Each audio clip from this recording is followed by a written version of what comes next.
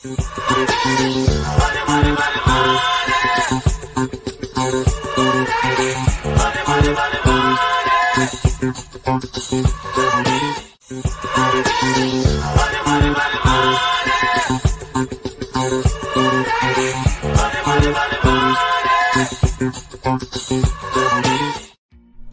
what up, uMu?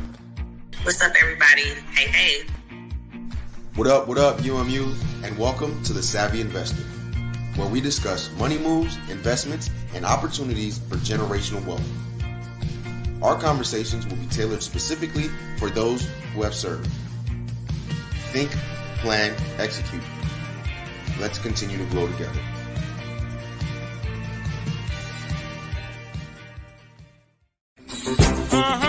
Talk about cash, money. Talk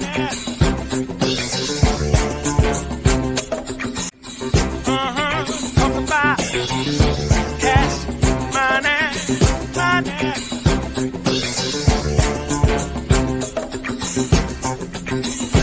Talk about cash, money. Dollar bills, y'all. Come on now.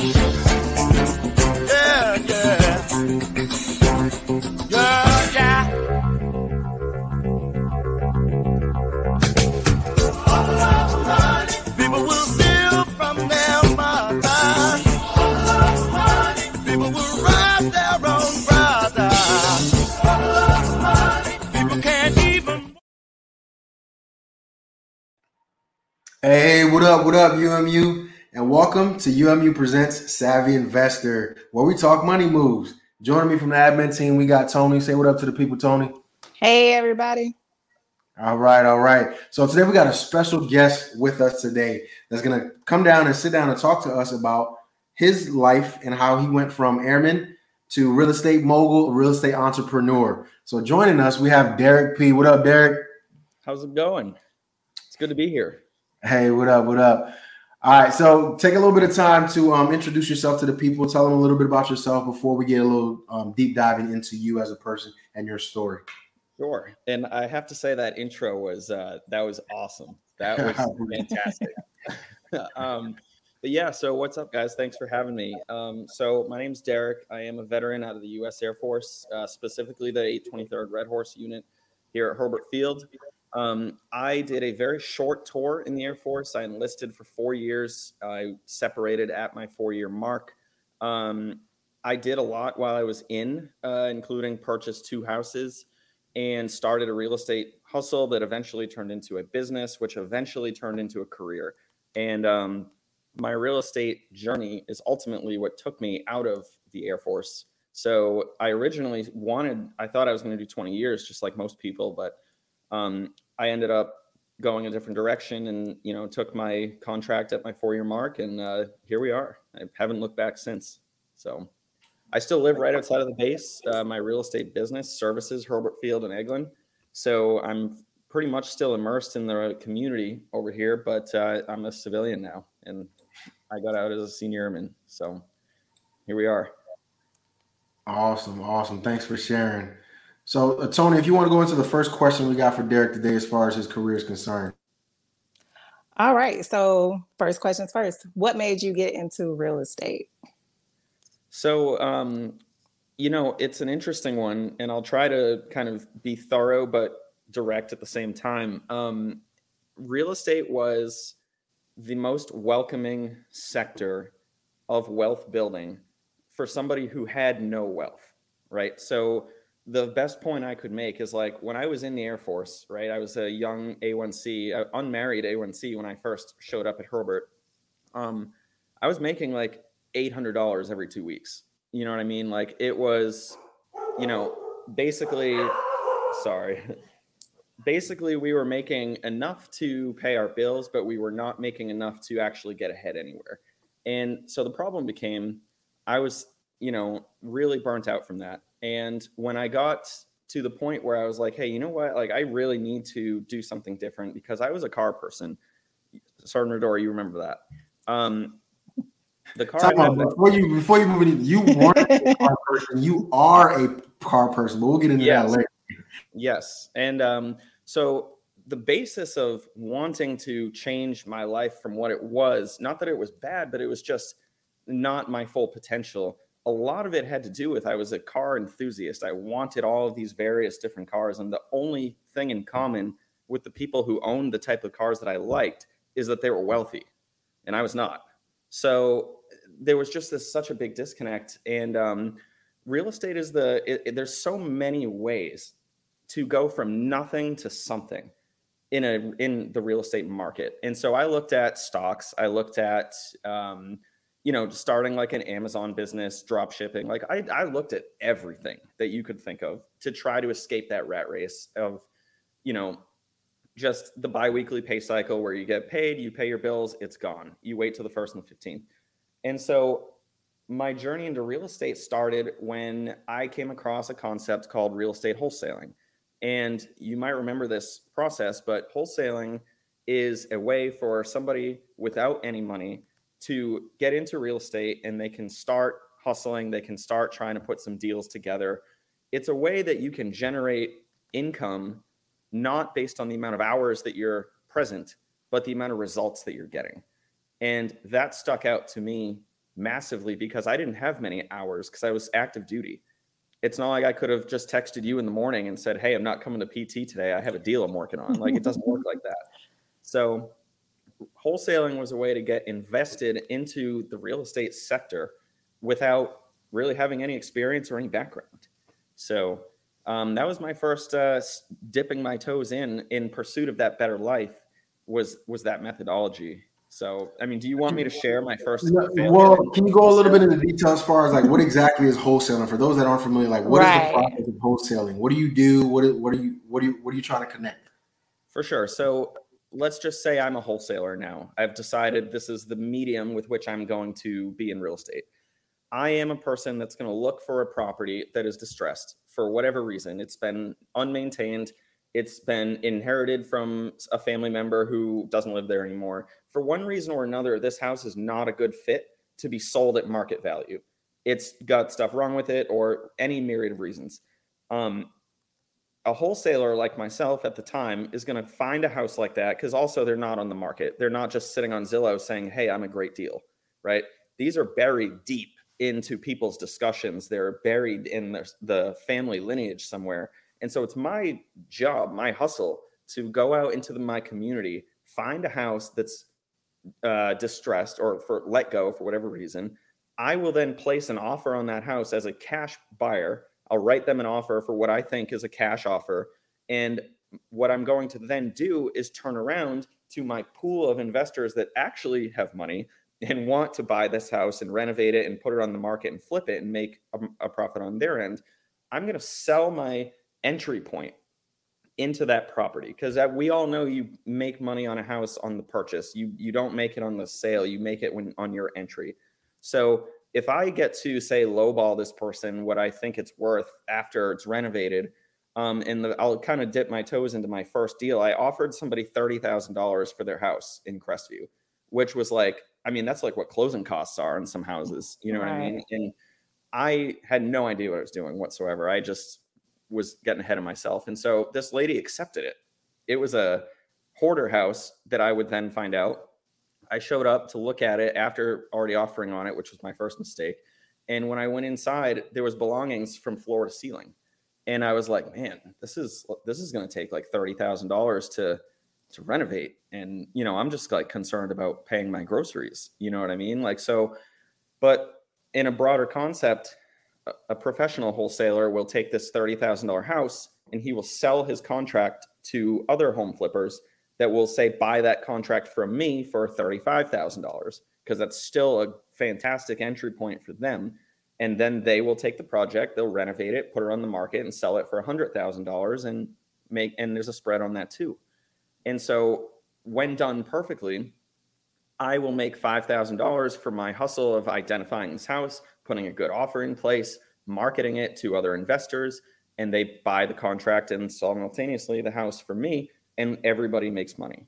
And that was my first experience as an active duty member, because remember, I was still in at that point with no money, but I was in real estate.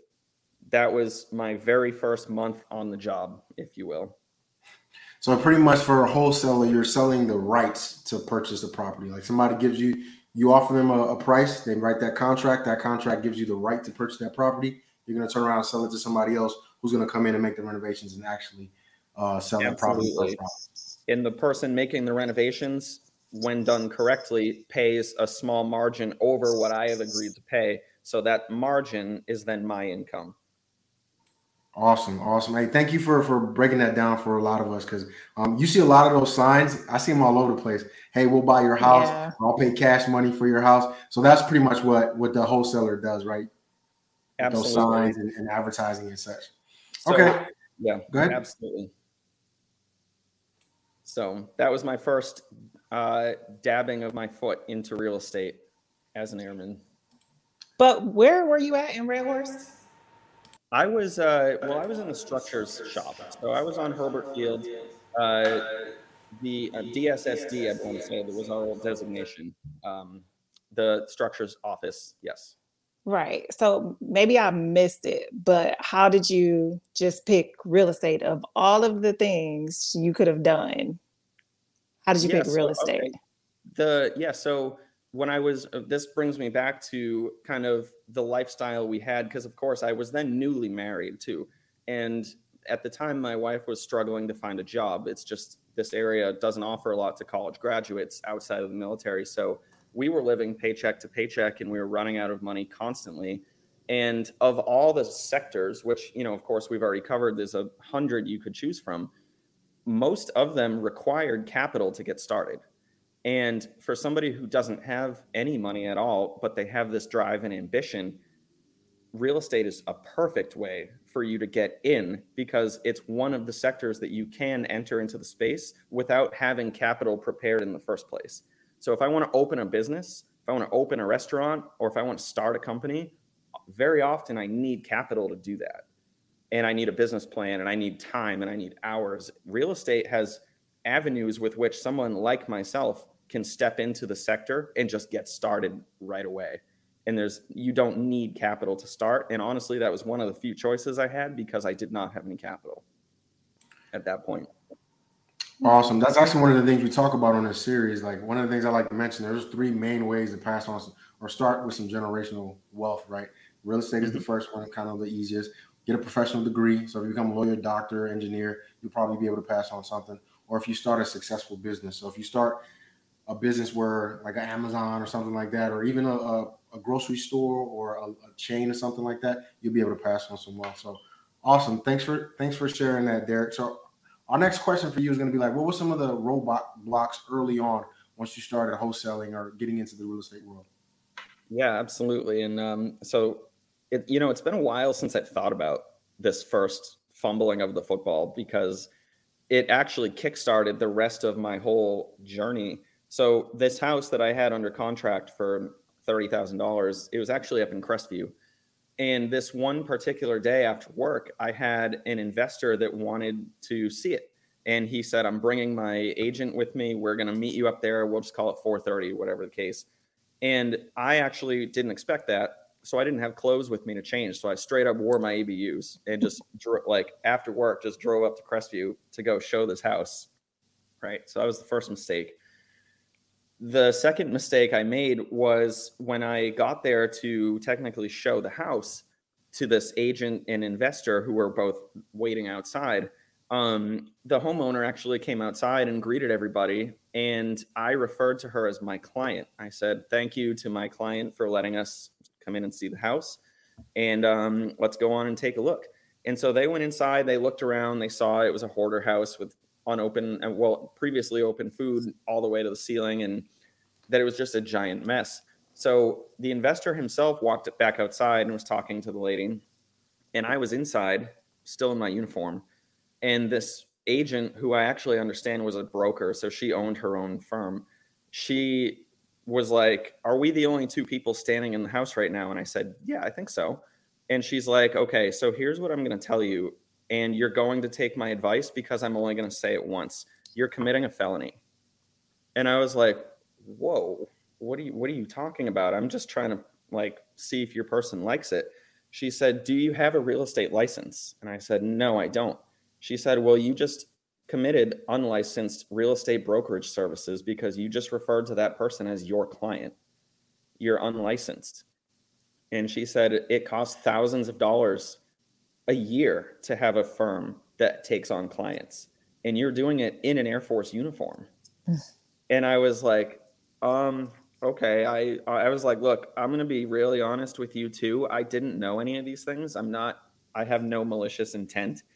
I'm not trying to skirt the system to save any money. I'm just following a guide that I was aware of. And I perhaps misspoke that she's definitely not my client. I'm just a buyer and she's a seller and you guys are buyers. And she's like, okay, well, I do believe you. So here's what's going to happen. She said, you're going to finish up here. You're going to take this Zillow ad down and you're never going to do this again.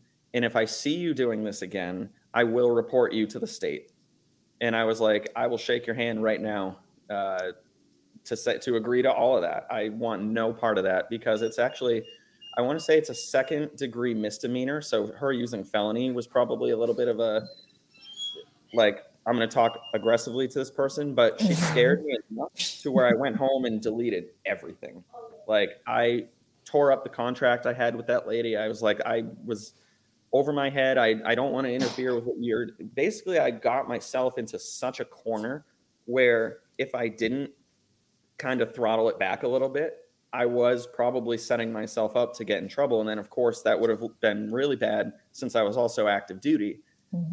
Getting in trouble like that, wearing a uniform is like the worst thing in the world. So I basically, that was my first like gut punch, right? Where I couldn't believe that was being said to me. And so I thought, after that, I was like, well, I'm extremely discouraged because I thought I was going to make a little bit of money. Because remember, at this point, I still have no money at all. I'm still just base paying it just as we're going. And the reason I bring this up is because at that point, I discovered, I was like, well, she referenced having a license. She referenced doing it legally. And that what I want to do is actually a thing. But there's more steps I need to do first. I can't just skip the line and jump to the front and say, hey, I'm a big fish in this pond now, go through me for stuff when I'm just simply an airman, right? And so it was at that point where I then made it known to my shop mates and most other people that I was like, hey, look, I just really pushed the limit on this hustle that I'm doing. And I'm going to now throttle it back and actually go the channel of getting a real estate license with the state and do everything proper in the daylight, in the green, where it's 100% endorsed to do, not an underground hustle that I almost just got in trouble for. So that was my first failure that ultimately changed the course of what I was doing in the Air Force as a real estate person. Hey, the universe don't make no mistakes, man. That was a learning point. So hey, I'm glad that lady was there to kind of give you some advice. Yeah, absolutely. And I'm glad she didn't turn me in. She ultimately, by not turning me in, she breeded somebody that would go on to change hundreds of lives. So ultimately, I do think, you don't always just go the maximum punishment on people if there is a chance that you can like rehabilitate what they're doing and to make it into a positive, which ultimately happened. So message. Did you ever reach out to? What's that? Did you ever reach back out to her? I have never thought about it, but I would love to. If I could, I'd have to sift back through 6.5 years right now of communication, like email and text and stuff like that. And then I should also tell you the contract I wrote that house on was a Google default that I printed out at the shop and sat there at the desk writing it out myself. And I was so, the legal description on any listing, the legal description is like what the city uses to like assess a tax on your house. I wrote 3-bedroom house as the legal description. God, man, I don't even know. I'm so happy I got in trouble. But anyways, so that was my first,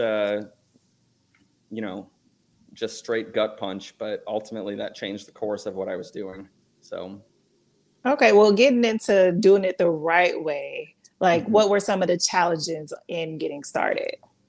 So, challenges in getting started, it can feel very intimidating when you're looking at the requirements and you realize you have to pass a 63-hour course that you then need to graduate from. And once you graduate from that, you have to go take a standardized test at the state level that's proctored. So, you know, the room everybody hates, where it's empty but a desk, and you sit there.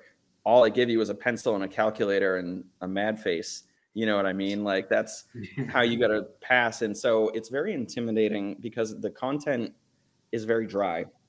It's very legal based. It's all law. It's all about how not to get in trouble, not actually how to be a talented, hustling real estate person. It's just the bookwork of how to not get in trouble. And so the other thing is, once you pass and do graduate and you get a license, you then have to choose a firm to put your license at, because a lot of them are tailored to different reasons. Like, if you're somebody that wants to do this kind of like part-time, and, you know, every so often you'll get a call and go open a few doors, do this, that, there's companies for that. And then if you're a person that wants to just dive face first into this and just hustle your face off, there's companies for that. And so it's kind of a moving needle as to what is the right fit for you. And you have to choose the right fit, because it can go wrong really fast too if you're at the wrong brokerage. But ultimately, this was a really funny story. Again, I'll be really brief about it. But basically, because I had spoken so much to my shop about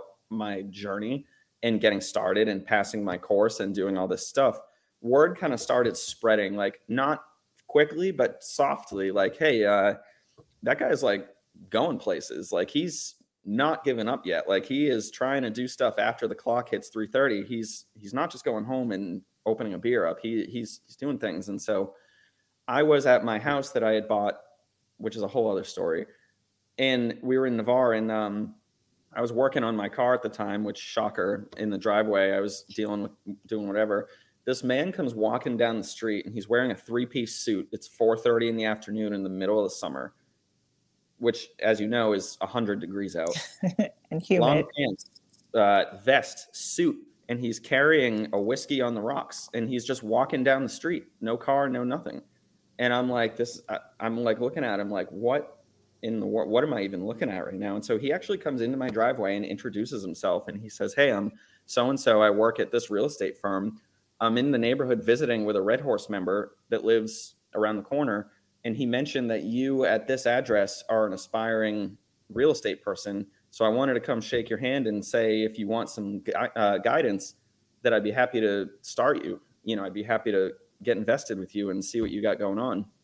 And I was like, wow, that's 100% right. Like, I'm totally lost right now, but I have my license. I don't really know how to start. I just got severely scared, you know, during doing this other stuff. And so ultimately I started working with that person, and I joined a real estate team the following week under that person. And we had like maybe 3 or 4 other agents that most of us were brand new. And that was like the hustle center, right? He lived in Navarre too. And so every day after Red Horse was up, I would drive home and I would go over to his house, and we would sit around the table and we would talk real estate and talk deals and talk the contract and start learning all this stuff. And ultimately, that's what resulted in my very first pending transaction as a realtor, was with an electrician out of Red Horse that was trying to use his VA loan. Do you remember Rick Chandler?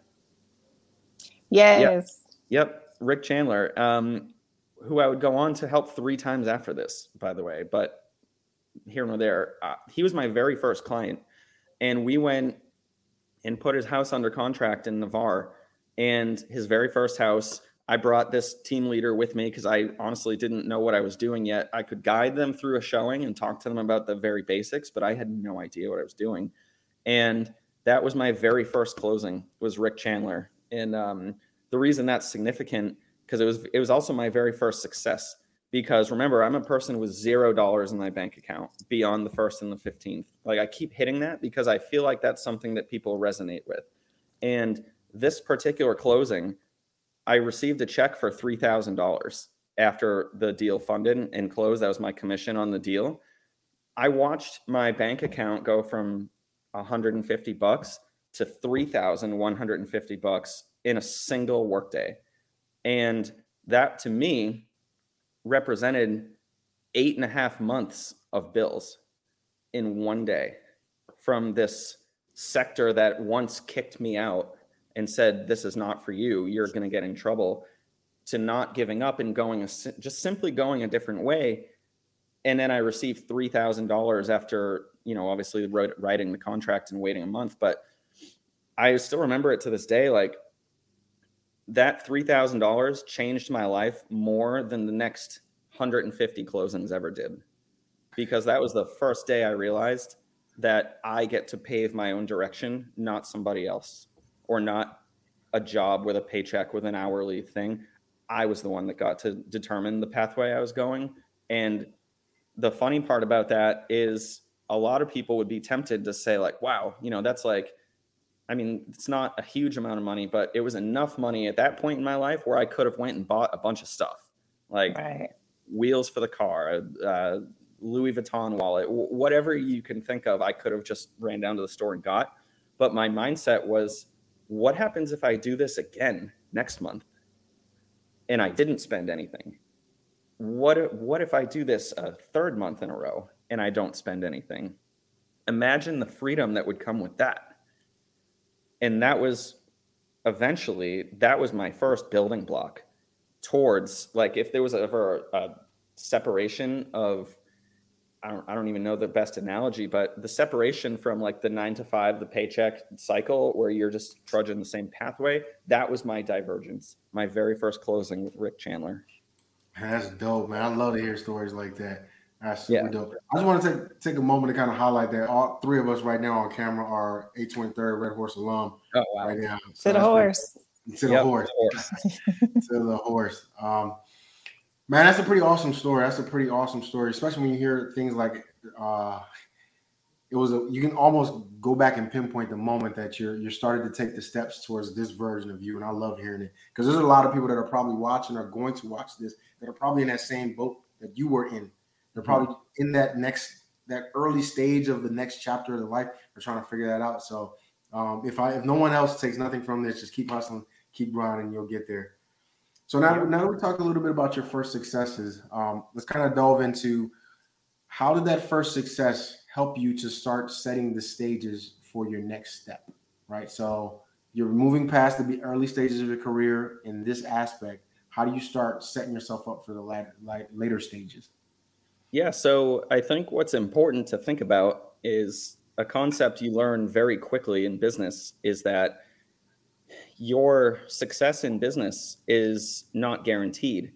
And even if you find some level of success, it goes away the moment you stop trying. So that continues to influence me today, because let me write that down. If you have 10 houses that are about to go, have a closing, well, that's fantastic. That's a lot of money. That's a successful quarter. That's whatever your, frame of reference is. If you just say to yourself, okay, I've made it, I'm good. Well, ultimately that's going to go away. And so the reason, or the way that very first success kind of started to make sense for me was, like I was talking about, when you start realizing, what if I do this again? What if I do this a third and a fourth time? And the reason why I couldn't spend that amount of money was because of the fact that I was at that point beginning to question my longevity in the Air Force. Because, probably by maybe 3 to 4, 5 months into my real estate career, when I was starting to see the bigger picture, because I was able to successfully do that, by the way. The following month, I had 2 closings on top of that first one. And then that following month, I had 2 more. And I was not spending a dollar of it. I was still living off of my Air Force income, because I was like, this is not guaranteed. This is not promised.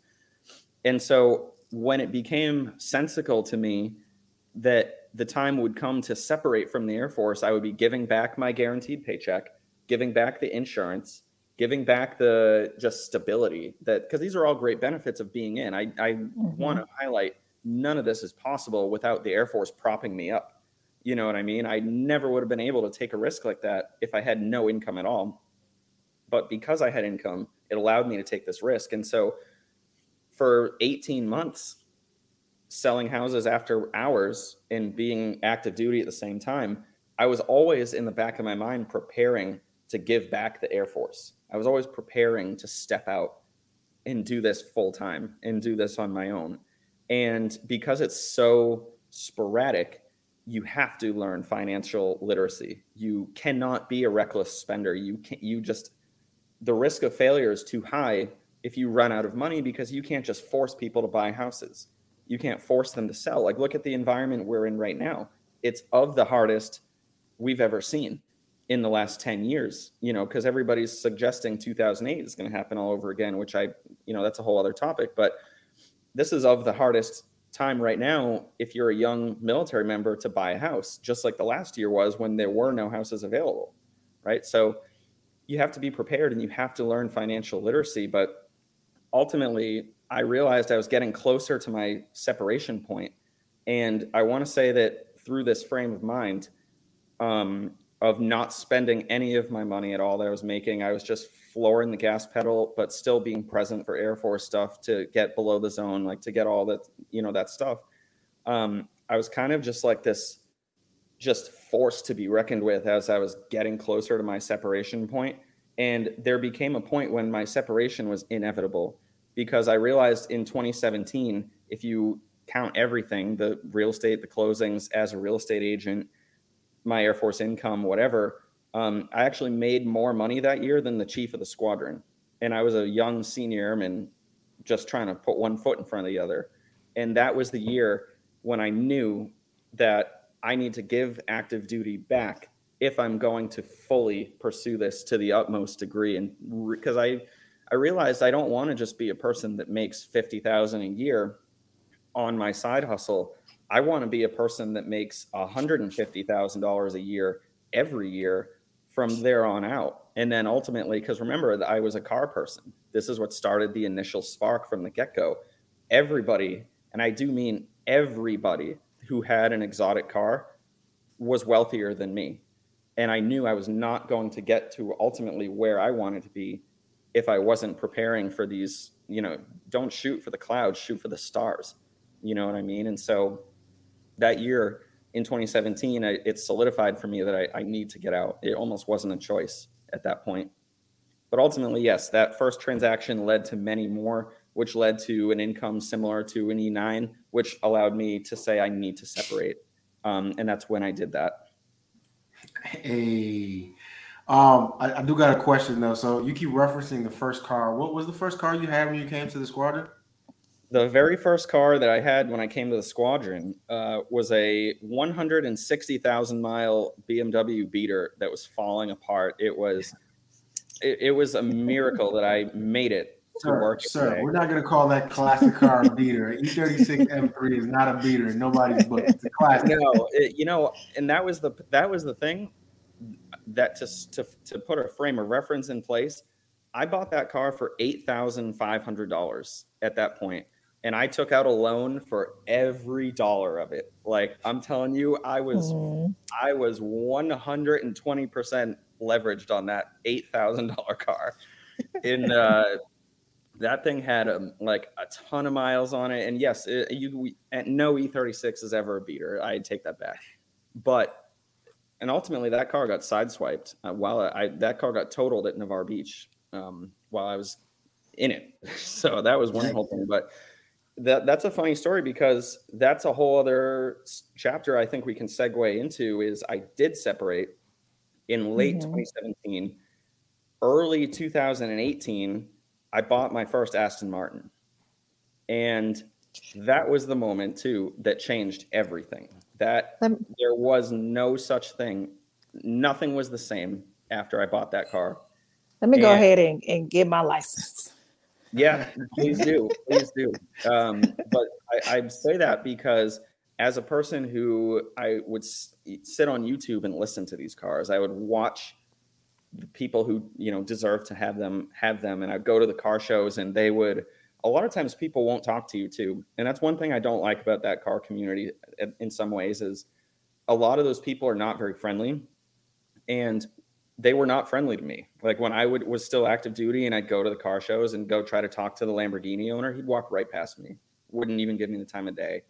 And the reason why this is also so important is because at that point, the Aston Martin was always my first dream car, like straight out of James Bond. Like, the one I found was actually Skyfall Gray, like the exact car out of the James Bond series. And I remember feeling like I was at a point where I had access to that. But when push came to shove and I had to FedEx a check to a down payment to get the car, I'm telling you, I was dry heaving from nerves. I thought I was giving it all away. Like every bit of success I had had at that point, which was still relatively minor, I thought was enough to obtain an Aston Martin. And when it came time to FedEx the check away, I'm telling you, I sweat through my outfit. Like when I handed it to the guy behind the counter, it was like, here you go. And, you know, I was so incredibly nervous because seeing that car come off the truck, seeing the logo, the fine print of Aston Martin and the whole entire interiors, Alcantara, everything, it was a dream come true. But the cost of that was that I cannot not be serious now. Like now I have something to pay for. And if people see that I got this, but couldn't really afford it or couldn't really do what's necessary to be a person who has this car, it was going to be the biggest failure that I'd ever showcased. And while no one knew, I was terrified. I'm telling you, I was so frightened to hit that yes button to buy that car. But the fear of now I'm a person with an exotic car, the fear, I went and quadrupled my business that year because I was so terrified of failing. I mastered what I thought was financial discipline, and I expanded my customer base. I want to say that I had 17 closings, which allowed me to buy that car. And the year I bought that car, I went from 17 to 59 closings, which was just absolutely extraordinary, like unheard of. Number one agent at the company that year. And it was mainly out of, I am scared out of my mind to not be able to afford this thing. So I'm going to hustle harder than I ever have to make sure that doesn't happen. Fear can be an awesome motivator. I love it. It's been onwards and upwards since then. Not that I don't advocate that debt is like the important motivator, right? I don't think that people, if you want to be successful, like don't go buy a Ferrari to force yourself into that. But like arriving at a point where that was originally my reasoning for getting in, right? I bought a car, which was not even terribly expensive at that point. Like I think that car was maybe $50,000, something like that, which by today's standards is like a Ford truck. You know what I mean? But like back then, that was a lot of money. And it frightened me to no end. And so I ended up quadrupling my business, which led to a lot more stuff. So that was another pivotal moment. Just like that first $3,000 check, the Aston Martin coming off the truck was the second pivotal moment. I like it. All right. So next question we have for you. What are some people that kind of helped you, that helped guide you towards the middle part of your career? So as you're starting to gain a little bit of traction, what are some people that help guide you? Yeah, so there's a lot of people. There's a lot that I could speak to, like varying degrees of help that they provided. But some names that come to mind would be, the very first thing I would say was Sergeant Benedetto. If you remember him, Debo, he was my supervisor back then when I was very first, like kind of starting to get this thing going. And he was actually the one who encouraged me not to rent a place, right? He was like, you have good credit. You might not have strong income, but you have good credit. Why don't you try to buy a house just like I did 3 months ago and try to start building some wealth for yourself? Like even if the business doesn't succeed, you can still buy a house with your Air Force stuff. So you should do that. And so the reason I bring him up probably first is because that house ultimately was what we bought instead of renting a place. And we ended up buying a 3-bedroom, 2-bath foreclosure with a pool in the backyard for $150,000. And that house appreciated by 100%. We sold that house at the top of the market last Christmas for $365,000. And what we did, it was, and now here's the great part, especially for a lot of people listening that might not be a real estate agent. That wealth that I extracted out of that property had nothing to do with being a real estate agent. Nothing. not one bit. And it, without him encouraging me to do that, I probably would have just rented a place, because that's what everybody did. Every single person just got an apartment close to base and called it good. But he was one of the first ones to deny me that option and say, be smarter than that. You are smarter than that. This is what you should do. And so we did that. And so then fast forwarding back into the business stuff, ultimately that first team fell apart. And that's a huge, long story. But ultimately, just we were all young. That person in his 3-piece suit was also an Army veteran. And you might know how like military guys can be at times, where you don't agree on everything because somebody has to lead and everyone else has to follow. And if you have a room full of leaders, sometimes that just doesn't work very well. And so I ended up leaving that team, and I needed help. Like, I was still way too new to be on my own. And so a guy named Justin Myers picked me up and took me under his wing. He lives here in Fort Walton. He had been a realtor for 8 years at that point. And I was actually one of the founding members of his team, which he started a team as well. And that team would go on for another 5 years. But that person took me under his wing and said, this is how you do real estate. Like, this is how the contract should work. Here's how you help people to the utmost of your ability without sacrificing your own well-being. And that's one thing I want to touch on as a real estate agent, as a real estate, hustler. It's one of the downsides, because, I could talk about all the cars. I could talk about the house we're in right now and all the cars and everything. The price is nothing short of your soul to get it.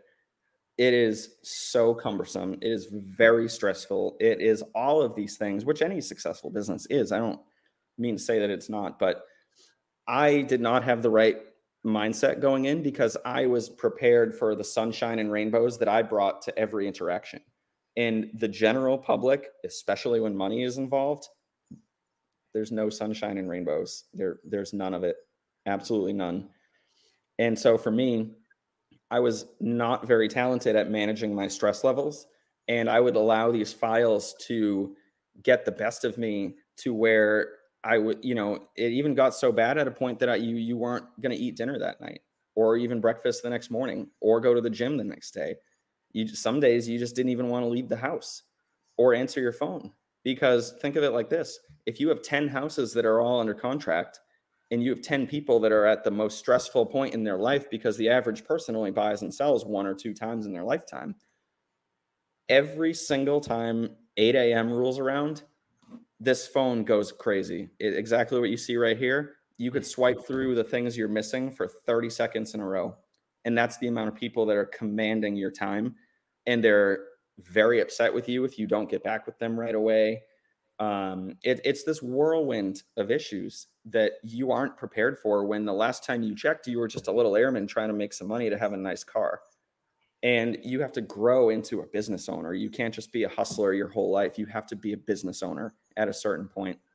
And that person, Justin, really helped me learn the basics of managing my stress levels, because at that point I just didn't have it. I was Mr. Sunshine and Rainbows. And then another person who is actually still a person I work with extremely frequently, Robbie Thompson. He was another person that I came across, but he was a lender. So he does mortgages. He does your VA loan for you guys. And so with him, he was relatively new to lending at the time, but he had the same energy that I had. He was a person that, if we don't know it, we're going to figure it out. And so me and him kind of started together as these 2 young guys that were ready to just hustle the world away. But we also brought morals and ethics into our workplace. It was rare, because a lot of times, especially in a sales industry, you'll find a lot of people that put themselves first and not the customer. And in this instance, I was with good people who matched my humility and my background and of military service. I was a person of integrity. I was not a shyster, and so finding people that matched my energy was not easy. And so me and him grew together. We started in 2016 as 2 dudes trying to just do the right thing and make some money doing it. And now we work together still to this day. And he was the officiant at my wedding for my 7-year vow renewal, actually. So, but yeah, so those are some people that really helped along the way, because there's so many opportunities to fall off. There's, real estate as an agent, I don't know if you guys know this, but it has an 80% turnover rate every 24 months. Mm. So 8 out of every 10 agents that celebrate with a Facebook post about getting their license are doing something else 2 years later. Wow. And so with that being said, what do you have lined up for your future? So you don't meet that 24 month. Well, so I was fortunate enough to make it through 24 months. Right. And matter of fact, I think I'm going to be entering into my 8th year. So Yay. I've actually I've been through it. I've been around that block almost 4 times now. And so, it's an interesting question because sometimes the future is a little bit just foggy still, but what I'm doing right now works extremely well. And so I actually separated from Justin's team a couple years ago too, in 2019. And I then became the team leader. So I had graduated from airman, hustling his face off, getting in trouble. Now I'm a new realtor. I made my first $3,000 and my life changed. Then my Aston Martin showed up, and then I quadrupled my business. And then I started a team. And I ultimately, at the top of that team, I had 8 realtors working underneath me that were learning from me. So they were the ones asking me, how do I do real estate? I'm in the military. How do I do real estate? And I had this breeding ground of hustling moral, ethical realtors.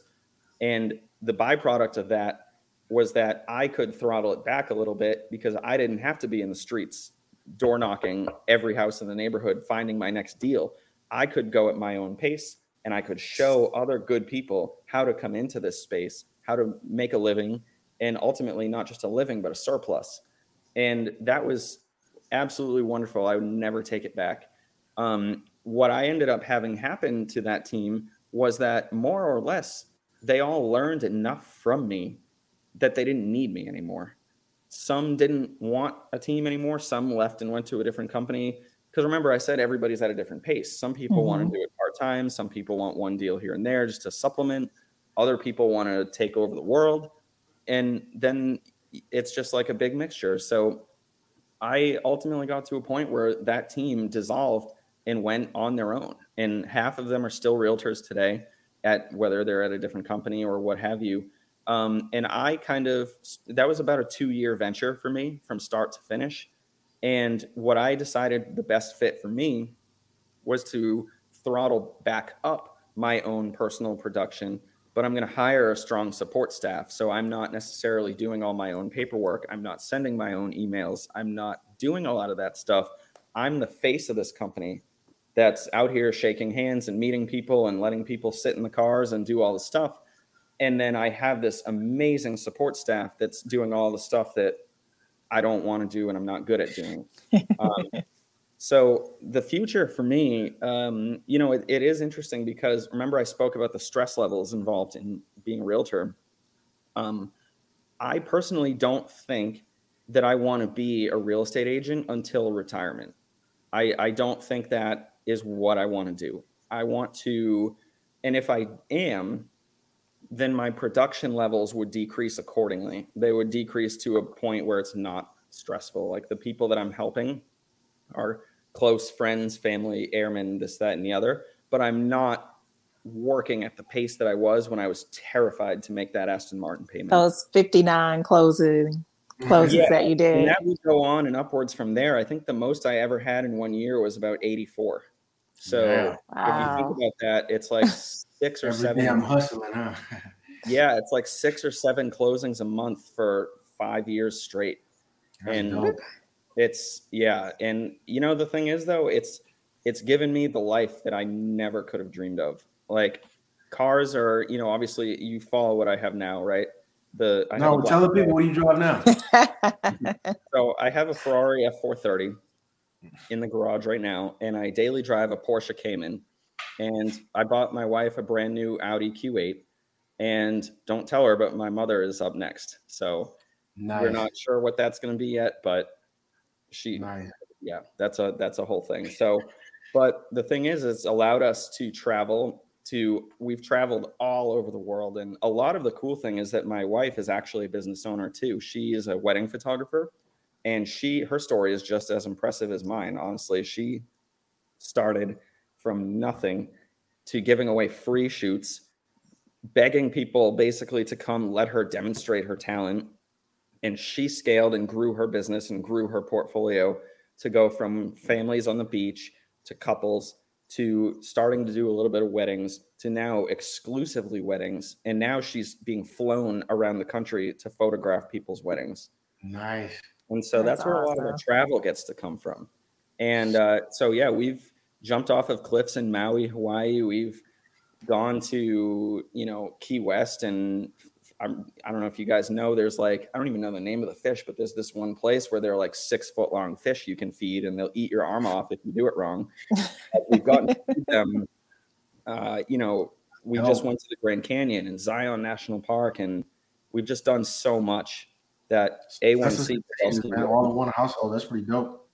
What's that? I said success is contagious, man. To hear both of you guys' success stories is really awesome. Yeah, it's been a wild ride. It has been an absolutely wild ride, and we're obviously not done yet, right? There's still a lot left to do and a lot of incredible things to accomplish, but the journey from that first check to having a Ferrari in the garage and, a nice house and travel all over the world and do stuff has been a 6-year journey. Wow. But yeah, I mean that's one of the most important things, man. This only took me 6 years to do. When you're starting out and you are that airman that doesn't really have a lot of money and you're deciding an apartment or that first house, you're so much closer than you would ever believe to a large level of success. Because I remember thinking like, man, I have nothing. I'm making payments on an $8,000 car. How could I even imagine by the end of an enlistment my life would change? And it can. It really can. So awesome.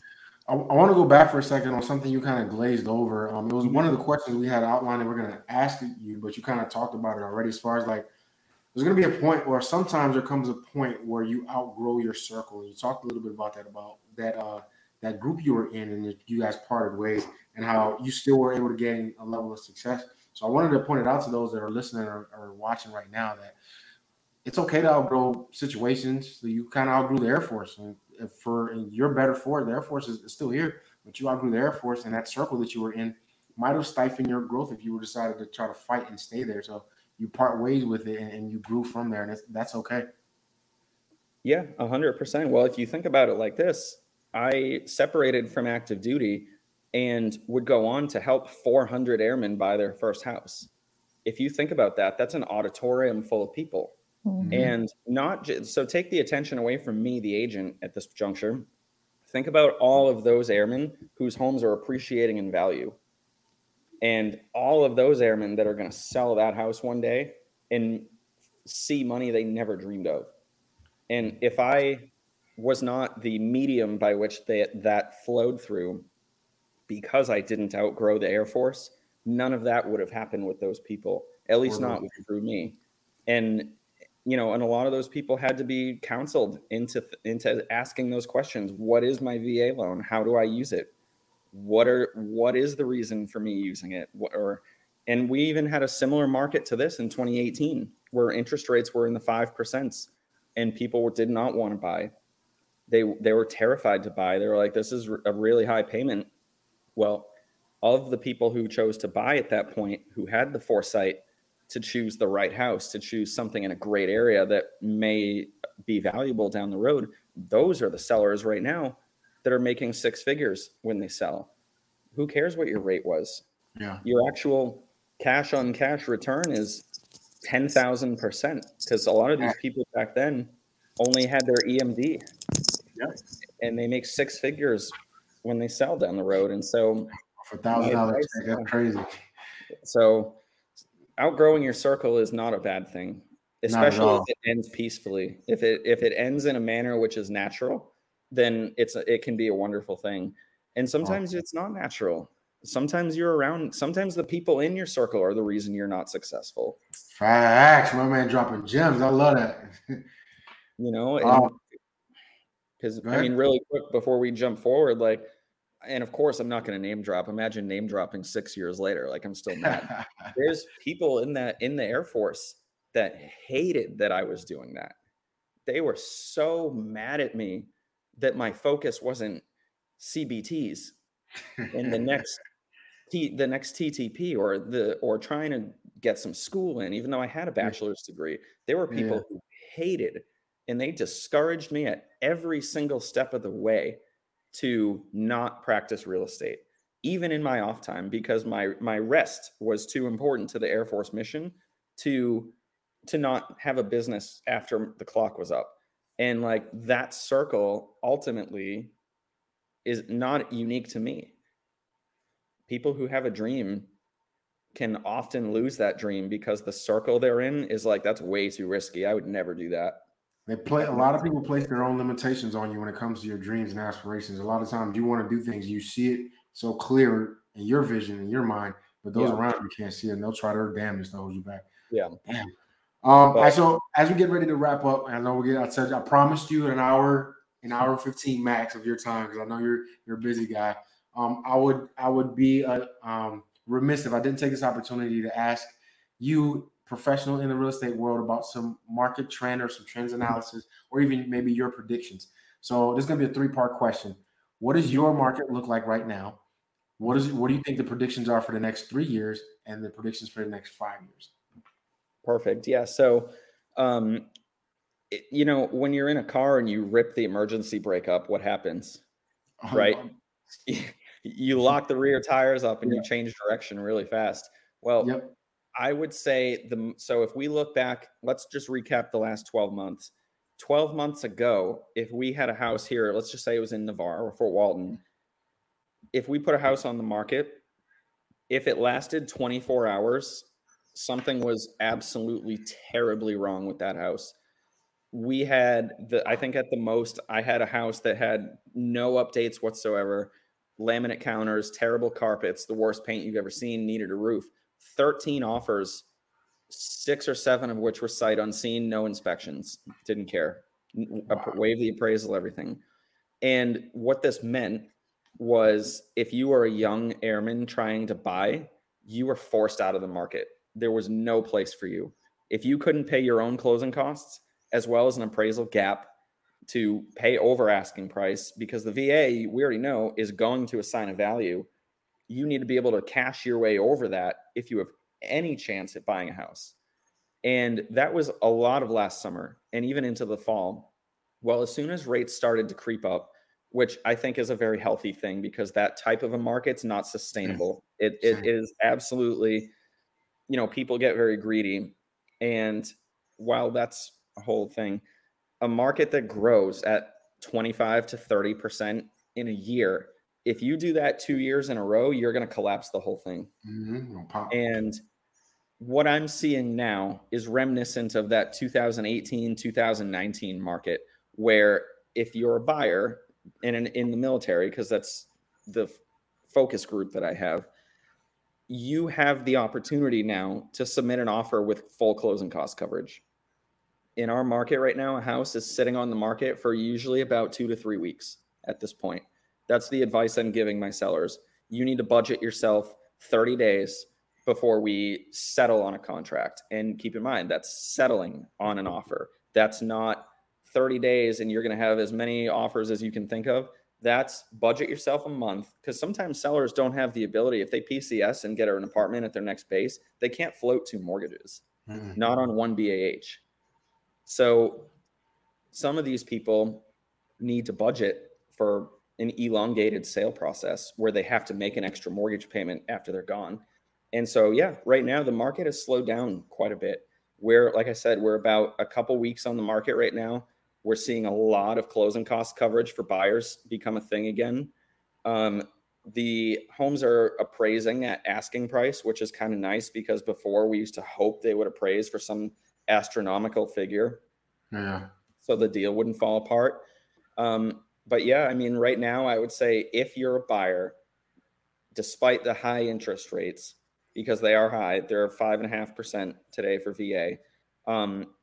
If you have the foresight to do exactly what those people in 2018 did, find the right house, find something that's in either good condition or it's a good skeleton and you can make it better, but not a money pit. Those are the houses that the interest rate is going to be irrelevant when you have 6 figures of equity in a short period of time. I would say the worst thing to do right now is to chase retail pricing on something that's already perfect. Because if you're going to chase market value and you're going to try to offer over asking price with a high interest rate on top of that, one of the side effects is you may not be able to rent it out and clear your payment. Most likely won't, yeah. If you're going too aggressive. So having a strategy that's going to say, okay, there's way less competition right now. I'm going to find a good house that I can make better. I can get some equity out of this. And when I PCS, because it's inevitable, I will either sell for a massive profit or I will put a renter in place and take the avenue of passive income from my rental. Because I don't know if you remember this, I actually did buy a second house in 2016. I used my VA bonus entitlement and I owned 2 houses at the same time as an active duty senior airman. My first house generated, I want to say, about $600 a month of rental profit. My mortgage on the second house I got was only $900 all in. So I net was living for $300 a month as a senior airman in a house that I owned. And that allowed me to save more money with my real estate journey, the whole thing. So finding the right house has never been more important. And as far as a prediction, I will be the first one to say I do not think we're going to see this paramount crash that people, if you survey 1,000 military buyers right now, 750 of them are going to say, well, I'm going to buy when the crash happens. And I would say, first of all, no, you're not, because you're going to be terrified the crash isn't over, right? Mm-hmm. And no one's buying on the downslope when they just magically feel the confidence that the crash is over and I'm going to buy right at the bottom. That doesn't happen. I don't think that's going to happen because the supply is still so short. Where I want to say the figure, and I don't have it in front of me, but the figure was that the demand in America is for 11 million new occupancies a year from buyers and sellers. The amount of houses that are coming available that are new to the market last year was about 4 million. So there is a deficiency in the supply and demand, which is leveling out. It's starting to level out, which is important, but it's not so high that we're going to topple over the whole sector. The demand is still too high and the supply is still too low to create a crash of epic proportions. And one last thing on that is you don't actually want to wish for a crash, because something that also happens when a market crashes, the unintended consequences are people are homeless. They do not have jobs. They can't feed their kids. Companies are closing. Dreams are dying. And there's a market crash takes everything with it. So if we have a retraction, we have a correction, that's better overall for the economy, for the country, for the world even, than this paramount crash. So I think that with these high rates, and I do think they're going to get worse. I don't like saying that, but I think rates are going to get worse. I think it's as high as 7 or 8 by the end of the year. VA is where my focus is, which is the lowest of the rates of any buying option for the most part. The VA is the most forgiving enterprise when it comes to rates for mortgages. And I would say VA rates are not terribly far off of 6% in the near term. And if we get up to 6.5%, maybe 7% on a VA rate, that means the general public is seeing 7+, 7-8%. Mm-hmm. If we get that high, I do think that's when you're going to see this market grind to a halt. It's because I'm quoting people right now for their mortgages. We're already looking at $300, $400, $500 over BAH to buy a standard issue condition house. Yeah. That's why I say the right house is so important, because if you're chasing that, imagine having a mortgage $500 over BAH and the market turns. You know? So been there. I bought a house in 2007. That happened. Man. I'm sorry to hear that. In Maryland at the time. So yeah, I've been there.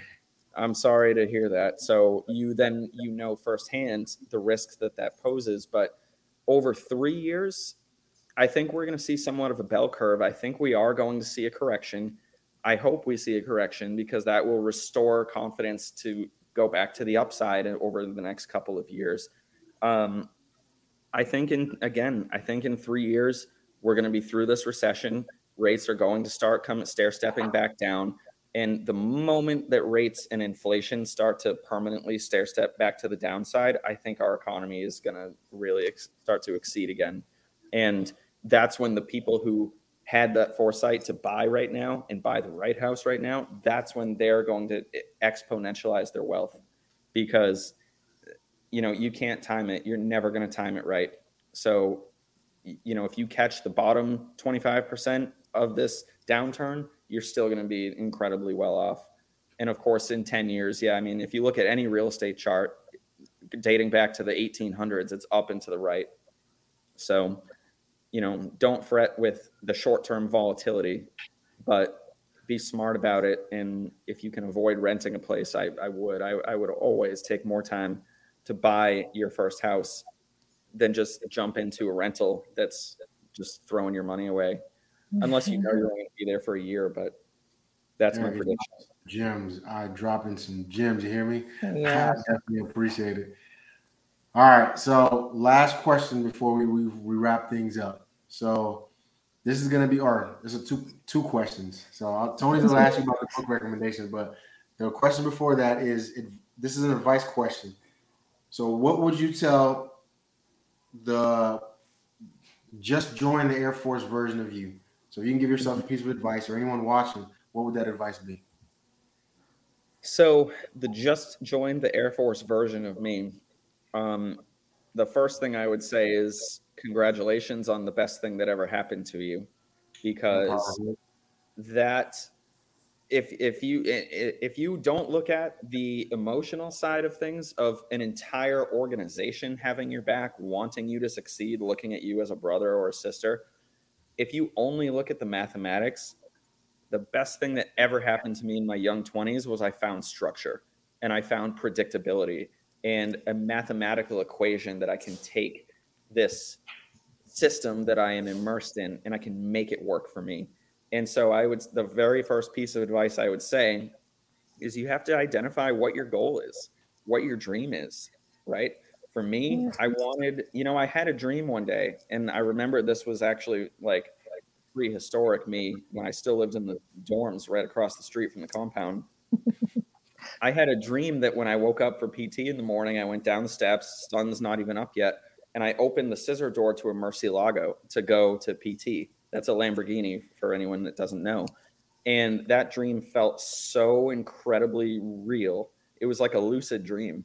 When I actually woke up and my real PT alarm was going off and I realized, I was like, oh man, like that felt so real that it stuck with me forever. And I was like, why people who are way worse than me, let's say someone who went to jail for 10 years, right? The lowest they've probably ever felt. I know examples of those people who got out of jail and are multimillionaires. And so for me, I was like, what excuse do I have? What excuse could I possibly give myself? I've never had anything bad happen to me like that. I just graduated college and now I'm in the military. People here want me to succeed. I want me to succeed.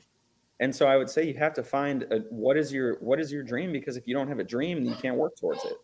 Right. And if your dream is to do 20 years and or 30 years and become a chief, then there are things that you do to accomplish that.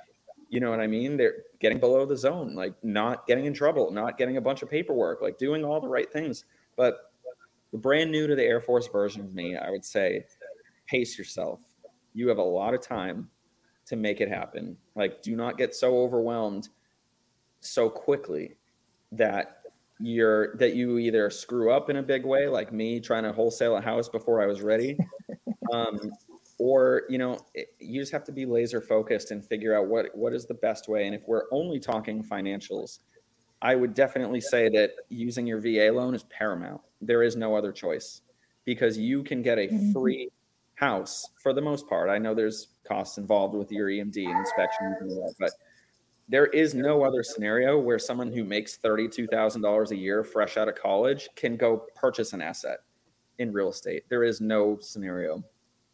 And in the military, if you even have any service time at all, you qualify on active duty to go buy a house. So that would be the number one way to build generational wealth would be to get in touch and get educated about your VA eligibility from an early age. Like if you can save a year or two of rent, do it. Find the right house. But the other thing I would say is, there is absolutely nothing that you can't accomplish. Like for me, even right now, when I look at where are we going from here, well, the amount of money that we either are worth right now or have liquid right now is quite an amazing thing, but it's still not irreversible. I want to get to a point where my family wealth, my generational wealth is irreversible. I could not do anything to not live in this way. And I'm not there yet. And whether that means being worth $10 million, $100 million, I've not identified what that is yet, but it's still way too soon to stop trying and to say that we've made it. My favorite phrase was day one all over again. So yeah, imagine being today is your day one and this is the platform you get to start on. How high could you shoot from here? So. Man, nuggets. All right, Tony, what do you got for us? All right. So another nugget we would like for you to give us a book recommendation. All right. Something that you read or you suggest looking into. It'd be a really bad time to say that I don't read, wouldn't it? No. A book that fundamentally prepared me for this life was Rich Dad, Poor Dad. And I know that that's probably a really common reference. Another one was How to Win Friends and Influence People. The reason I liked that one so much is because you can be an ethical influencer, right? People think about someone who's trying to influence somebody is usually to benefit them. Imagine if you brought ethics and humility into that and you were a steward of success and you influenced people to open their eyes to their own success. And ultimately, like I've done, I've created a stadium full of successful people because of my ability to influence them to come in this direction and to not be afraid and to follow what it is that they want in their life, because those people are going to eventually buy their mother cars. You know what I mean? And so influencing people in a positive, humility, ethical way is incredibly important. So How to Win Friends and Influence People, amazing book. And then Rich Dad, Poor Dad. Have you guys read that book? I have it on audiobook. I haven't finished it all, but yeah. How about you, Tony? Have you read it? So not Rich Dad, Poor Dad, but I do have How to Win Friends and Influence People, but I have not read it yet either. It's wonderful. I do have it. Good.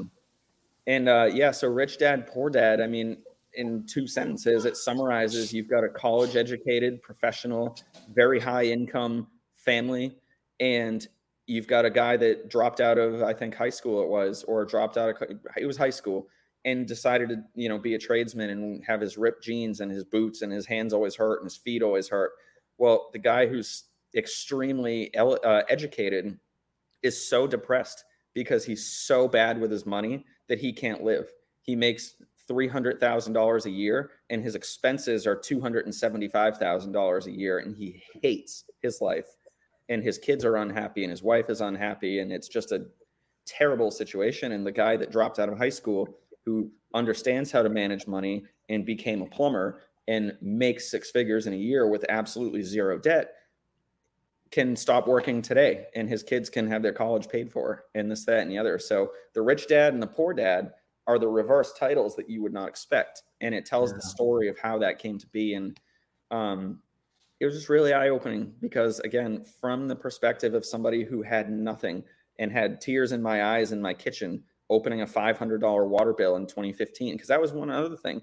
I had finally got to a point where I had like $150 left over and we got paid again. And I crossed that threshold where we didn't go to zero. Well, the moment that happened, $500 water bill, because I had a water leak under my house that I didn't know about. Actually, Sergeant Robichaud had to come fix it because I couldn't afford a plumber. So he had to come fix it for me. And I didn't even know it was leaking till it had been leaking for 3 weeks. And the water company said that I had pumped enough water into the soil to fill 3 swimming pools. And I didn't have money to pay it. I had to go to Family Readiness and ask about getting some money from the Air Force to help pay this so I could try to get back on my feet. And that was yet another example of just getting slapped by life itself and another motivating factor to say like, hey, this first $3,000 that I got, I'm going to keep that and hold on to it for the rest of my life because I never want to have to walk through these doors again and ask for help. So I would say, the new airman or new soldier or whichever branch, because we all have the same benefits available. You have to identify what you want. And sometimes knowing what you don't want is a good place to start. So. Hell yeah. Well, again, Derek, man, I really appreciate you for taking the time and dropping these nuggets on me. I know I learned a lot, not only about your story, but just some insight on the real estate world, wholesaling and stuff like that. So again, thank you for your time. And I'm sure I'm not the only one that learned something from this conversation. So well, two of us learned something because I definitely did too. Awesome. Definitely.